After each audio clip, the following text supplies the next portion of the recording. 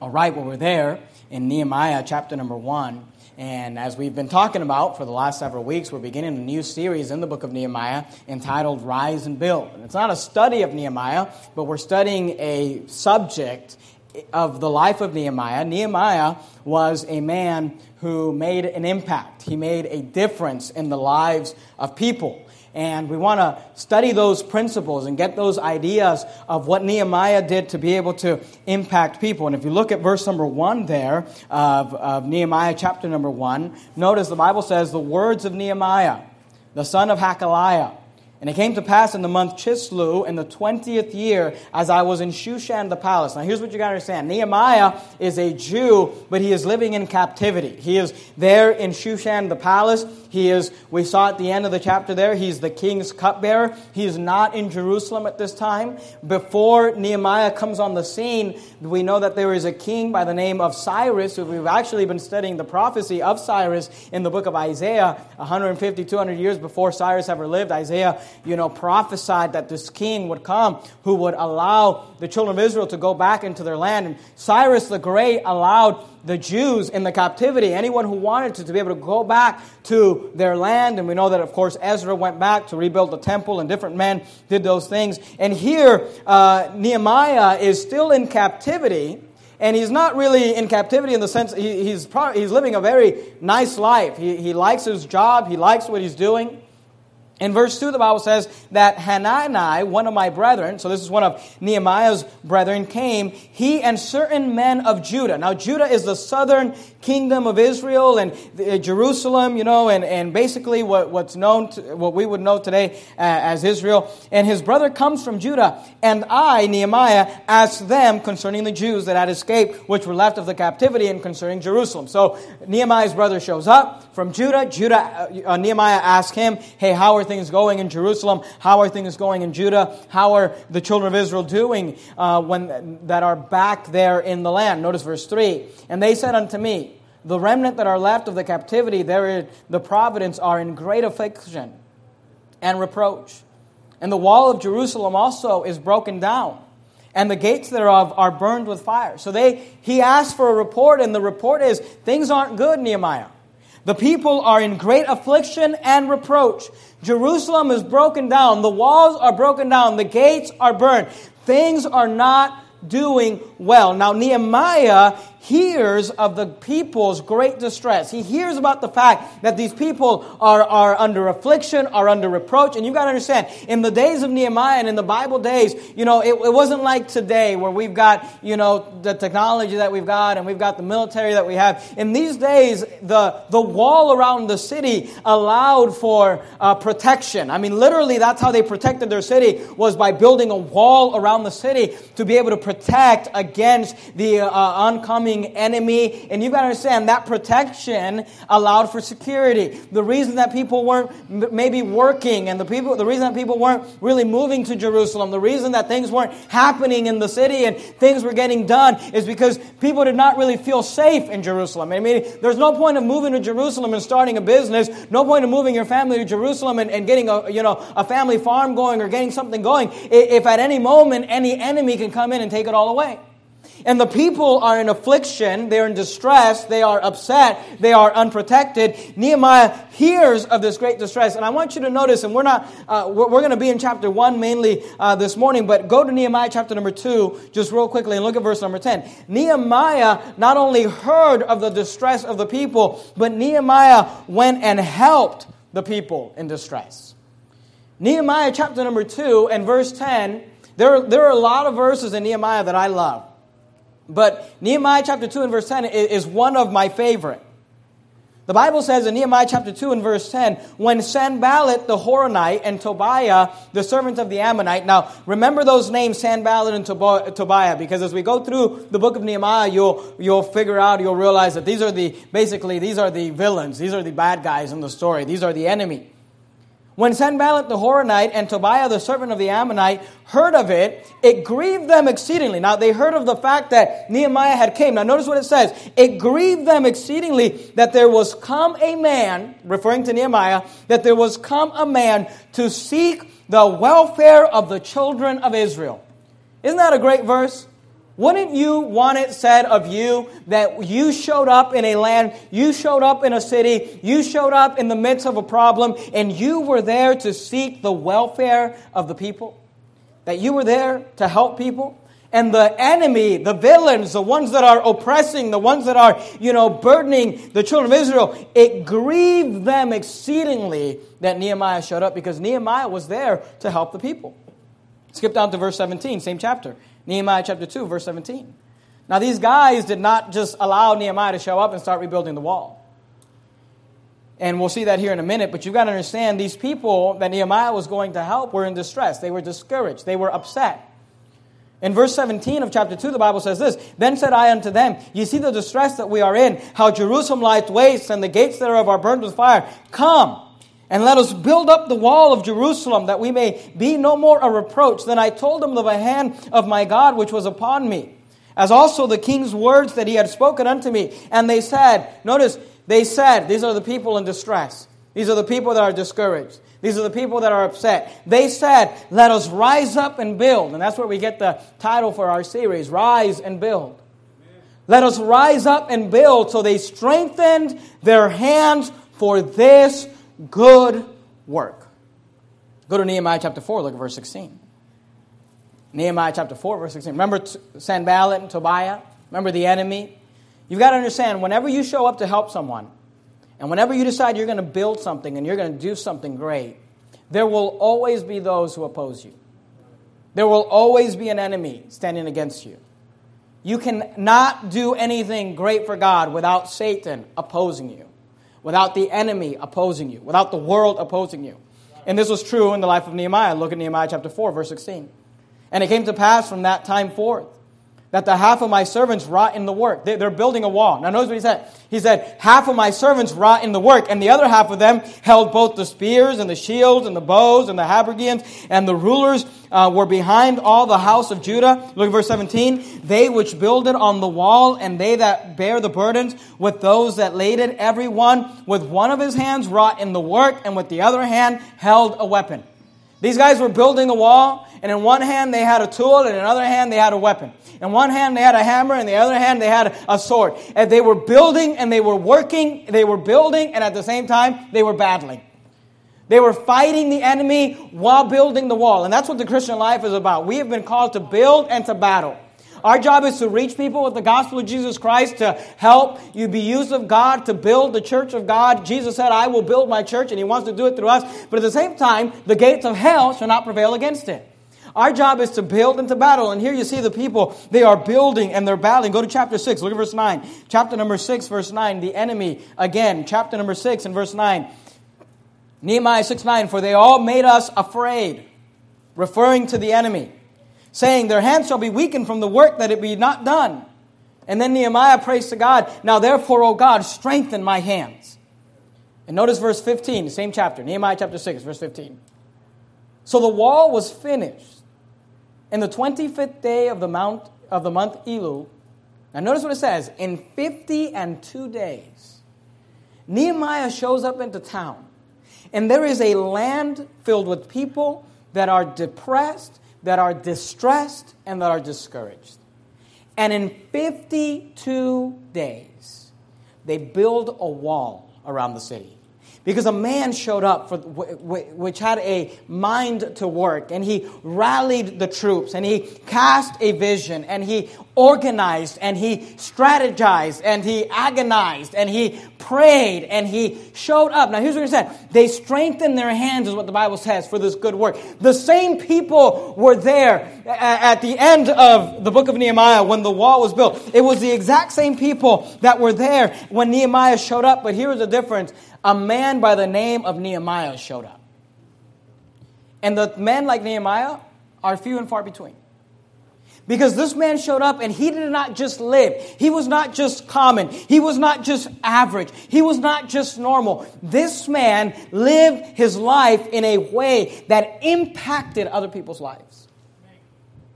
And it should be our goal as Christians, as Bible-believing Baptists, We should determine to live our lives in a way when we are done, when we are gone, when we have left this earth, where people can look back and say, that individual, that person, they impacted my life. They changed my life. They left their mark on my life. They made a difference in my life. We should all live our lives. Now here's what we're saying. If you're going to live your life that way, you're going to have to start looking outside of yourself. Anyone that you've ever admired, any autobiography or biography you've ever read, any person you were ever taught of in school, any person you ever tell your children about, I promise you this, it was because they did something to benefit people outside of themselves. And they persevered through great opposition. And they finished what they set out to do. And if you and I are going to live the lives that we need to live in order to be able to impact people, we're going to have to start looking outside of ourselves. See, everyone who makes a difference, everyone who impacts people, they always look outside of themselves. Now, you've got to ask yourself this question.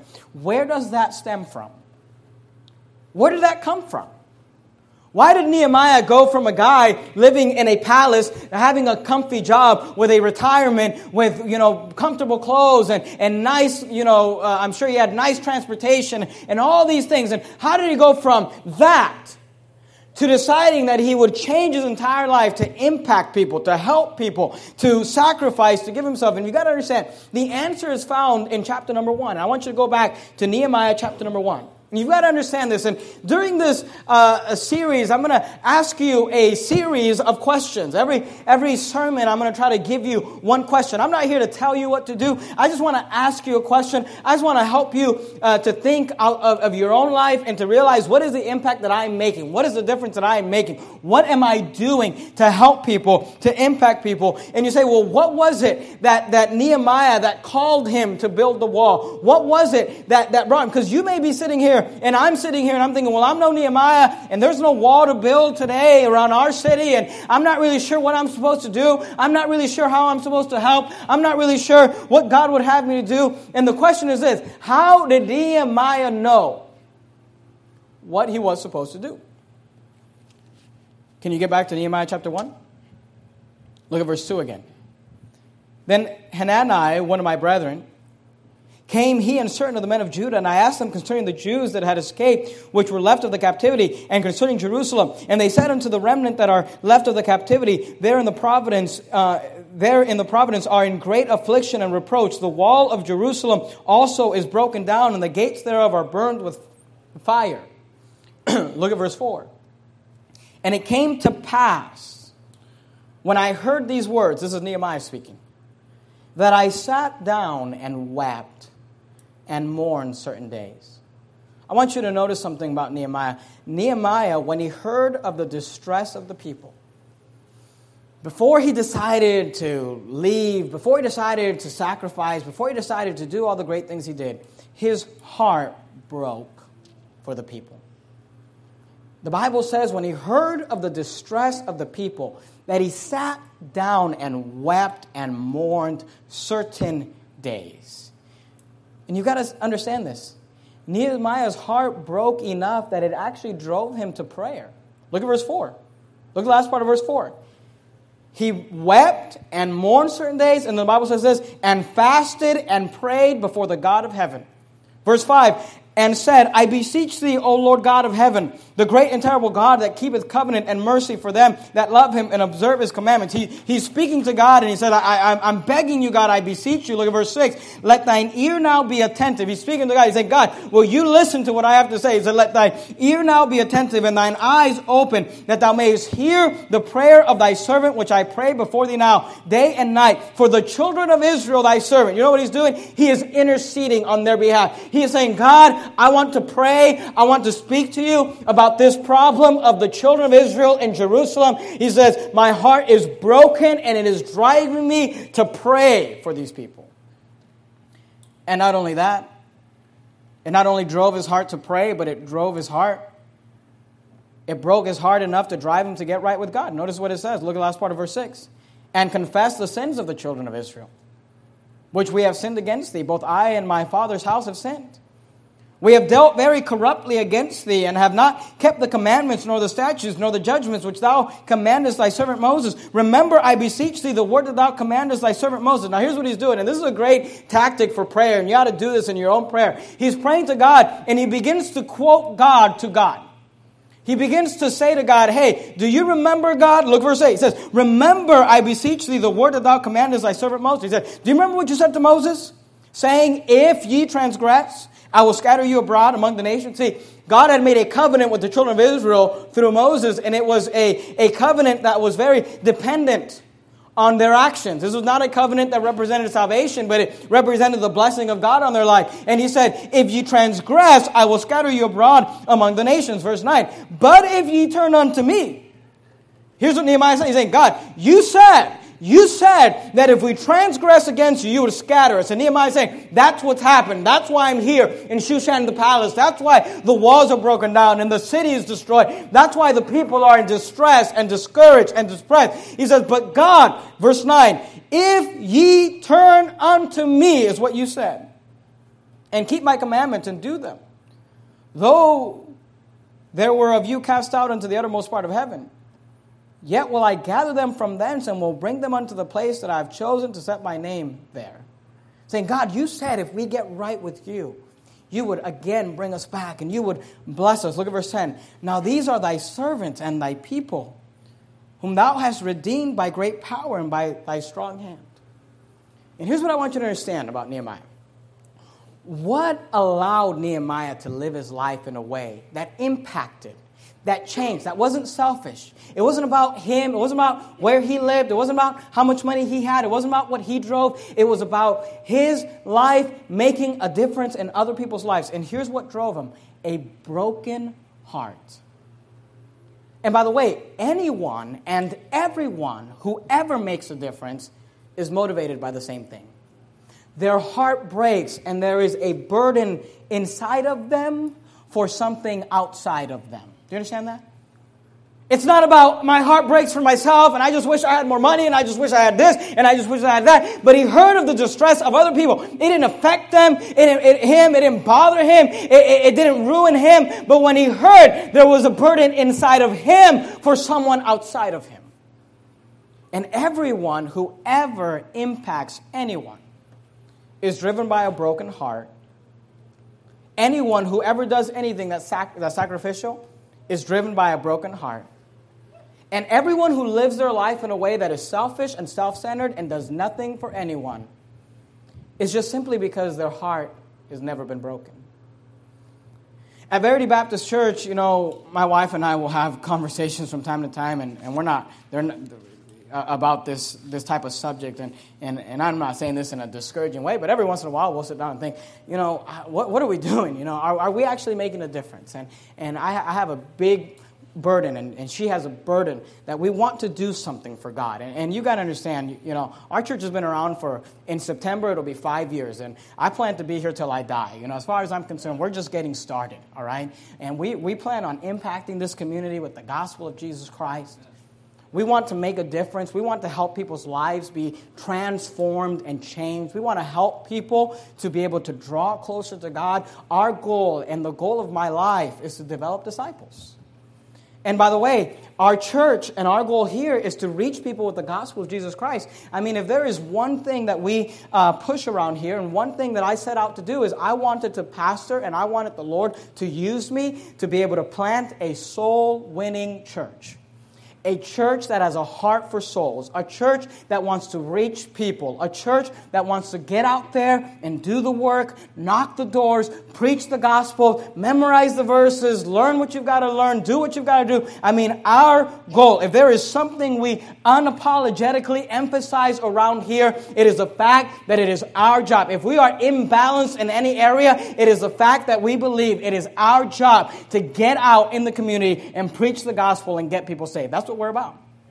And once they're saved, baptize them. And once they're baptized, disciple them and help them grow in grace and knowledge of our Lord and Savior, Jesus Christ. I'm just sharing with you my personal testimony. The way that I believe God has called me to impact our community. And for you, it may be different. God may not be calling you to start a church. Some of you men, He may be. God may not be calling you to go into full-time ministry or full-time missions. For some of you, He may be. God has something for you, I know that. God has something He wants you to do, I know that. God has something, but for me, God has called me to start a church and pastor a church and lead a church that has a heart for soul winning. But I want you to understand something. That stems from a broken heart. I'd like to tell you a story, and this is not a story I tell often. In fact, I don't know that there's many people in this room that have ever even heard me tell it. Not something I tell publicly a lot. And if it's too personal, I apologize. But many of you know I grew up in a Christian home. I'm thankful for my parents, my sister, my brother. They're all come to church here. And I grew up in an independent fundamental Baptist church. I've never known anything other than fundamentalism. You know, Bible preaching, soul winning. I've been going out soul winning since I was a little child with my dad. I mean, I think the first time I talked to someone at the door, I was 7 years old. That's why I don't really feel that bad for some of you that are so scared to talk to someone. You know, my dad made me talk when I was 7, all right? And, you know, we grew up in a Christian home, and I'm not saying our home was perfect. I don't think any home was perfect. But my parents, they loved God. They were faithful to church, and they did the best they could with us. And I'm thankful for that. And when we were growing up, you know, we later on in my life, we went to a Christian school. But before we were in Christian school, we were in public school for probably till I was a sophomore in high school. And my dad had this habit where anytime we brought any kids over from school, he would sit them down and preach the gospel to them. He wanted to get them saved. You know, and of course he wanted to see them saved.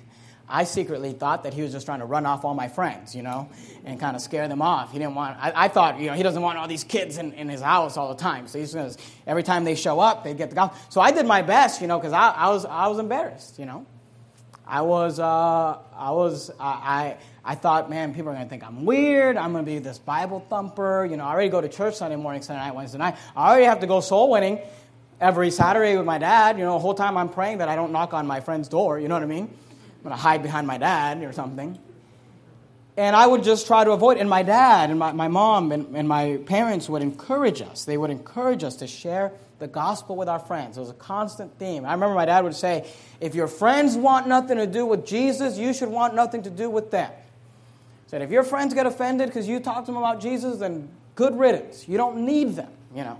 And that's the kind of home I grew up in. And as I got older, you know, the Lord began to work on my heart about wanting to give the gospel to my friends and wanting to see my friends, you know, come to Christ. And but, you know, you're embarrassed. You're a kid, you're a teenager, you're in school. And I did my best to ignore that, to quench that spirit, to kind of just not, you know. And here's what I would always say. Next time, I'll invite them to church. I won't give the gospel. I'll invite them to church and maybe they'll get saved there. Or I'll bring them over. I'll let my dad talk to them. Or I'll let somebody else talk to them. But I'll do that next time. You know, I'll invite them next time. When I was 13 years old, we moved. I grew up in Hayward, California. It's a beautiful city if you've ever been there. And it's not, you know, it's real ghetto. And we moved from Hayward to San Leandro, which is not too far from there. And when we moved there, it was when we were transitioning. I was transitioning from 6th grade to 7th grade. And all the kids that I grew up in elementary school, from kindergarten to 6th grade, were all going to the same junior high school. Now, I was going to go to a different junior high school, my brother and I, where we didn't know anybody, you know. And my brother and I, we played baseball growing up. That summer, we played baseball for the San Leandro League. And we became friends with these boys who lived down the street from us. Their name were Joey and Jesse. They were the same age as me and my brother. Joey was my age. Jesse was my brother's age. And we became real good friends with them. And we played baseball with them throughout the summer and kind of became friends in school together. And this whole time, you know, my heart's burdening for my friends. You know, I want to see them saved, but I don't have the courage. I'm just afraid. I'm afraid they're going to think I'm weird. And I kept saying, well, next time, I'll give them the gospel next time, or I'll let somebody give them the gospel next time, or I'll try to connect them with someone next time.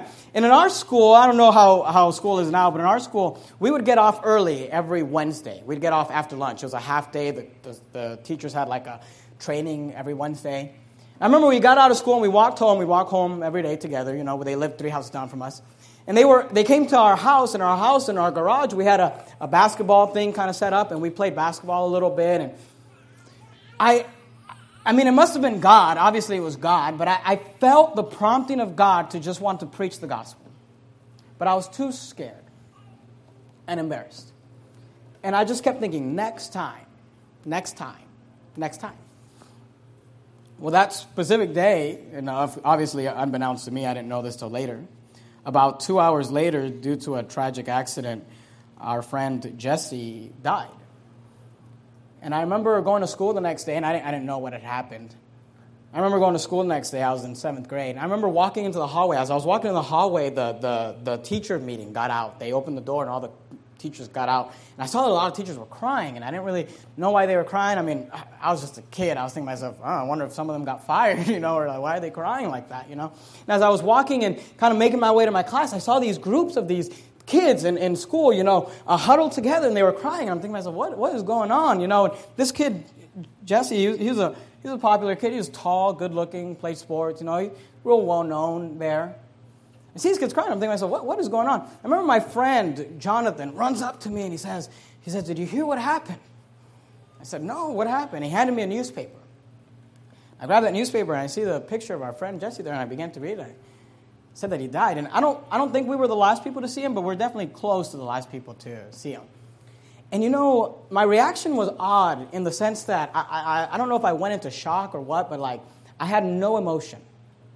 And I didn't cry. I didn't feel anything. I just kind of was numb. And I went through the day, and I just went to my class, and people were talking about this, and there's counselors that are talking to kids, and Joey, who was my age, was in probably all of my classes, most of my classes. And I remember after lunch, I went into my English class. I think it was junior high school, but we had 7 classes. I remember going to my English class, and Joey was in one of those classes. Obviously, he wasn't there that day. And the teacher said, I'm sure all of you have heard of what happened to Joey's brother. And they said, we want to do something. We want to write some letters and some notes, for their family, just words of encouragement. If you want to, and she handed out these papers, and if you want to write a letter, we're going to get all these letters together. We're going to send them to the family there and give them to Joey and Jesse's mother. And if you want to encourage them, I know a lot of you knew them. And the kids began to write and stuff, and they gave me a paper. I didn't really do anything with it. I kind of just stared down and looked at it. Remember, in our desk there, the desk was set up to where there was 4 students. And across from me, there was a girl. Her name was Angelica. And I remember Angelica, she started do something. And I remember she said, Roger. She said, doesn't Joey live down the street from you? And I said, yeah, Joey lives just 3 houses down. Said, I don't want to put this letter in with the rest of them because, it may get lost or the mom may never read it. There's a message in this letter that I think would really help their mom. Would you mind personally giving it to his mom on your way home from school? And I said, sure. And I grabbed the letter. I opened it up and I looked at it. And I don't remember exactly what the words were, but it was something along these lines. It said, I know that you're going through a lot of pain. And she said, but you can take assurance in knowing that everyone who's good, we will meet them again in heaven. I remember when I read those words, I just began to weep and just cry. I mean, uncontrollably. I remember the teacher comes up and says, are you okay? Do you need to talk to a counselor? I'm saying, I don't need to talk to anybody. I just knew, because here's what I knew. I was thinking to myself, I know what this girl doesn't know, and I know what Jesse probably didn't know, that good people don't go to heaven because there is none that doeth good, no, not one. That only those who have accepted Christ as their Savior, and only those that have received the gospel go to heaven. And I remember just sitting there weeping. I mean, I'm just a 13-year-old kid just crying. Because as far as I knew, my friend, who I refused to give the gospel to, was in hell. And I made a decision that day that I would never allow someone to come close to my life, that I would never allow a friend or a family member to get near me without me presenting the gospel to them. Say, Pastor Jimenez, why do you get up there and you yell about soul winning? You tell people they need to go soul winning. You preach about hell. You try to get us to sign up for these soul winning. Why do you do all these things? It stems from a broken heart of a 13-year-old boy who was too scared to give the gospel and too scared to talk to someone. And here's what you got to understand. Everything you do that impacts someone else stems from a broken heart. So my question for you is this. What breaks your heart? What breaks your heart? What is there outside of you that burdens you? What is it in your life that it's not about you, and it's not about your finances, it's not about your friends, it's not about how embarrassed you are, it's not about anything that has to do with you. But when you hear about it, when you think about it, it breaks your heart to the point where you'd be willing to pray and sacrifice, and here's the key, to do something about it. Because the only way that you can ever live a life that makes a difference is when you figure out what breaks your heart. Can you look at Nehemiah chapter 1 again? I just want you to look at the last verse. Look at verse number 11. Notice what Nehemiah says. He says, O Lord, I beseech thee, let now thine ear be attentive to the prayer of thy servant, and to the prayer of thy servant who desired to fear thy name and prosper. I pray thee thy servant this day, and grant him mercy. And notice what he says in his prayer. He says, in the sight of this man. And you say, what man is Nehemiah referring to? He said, God, will you give me mercy in the sight of this man? You say, what man, Nehemiah? And then I love how Nehemiah chapter 1 ends. It just ends with this statement. For I was the king's cupbearer. Here's what Nehemiah was thinking. I will use everything in my power, my resources, my position, who I am, to do something about what breaks my heart. So this morning, I just want to ask you a question. I just want you to mull it over. I want you to think about it. What burdens you outside of you? What breaks your heart? Is there anything that you are worried about, that you are burdened about, that isn't you? That isn't your bills or your relationships or your finances or something that affects you? What breaks your heart? Because here's what I know. People who live a life, who make a difference, that stems from a broken heart, from a burden inside of them that's outside of them. Let's bow our heads and have a word of prayer.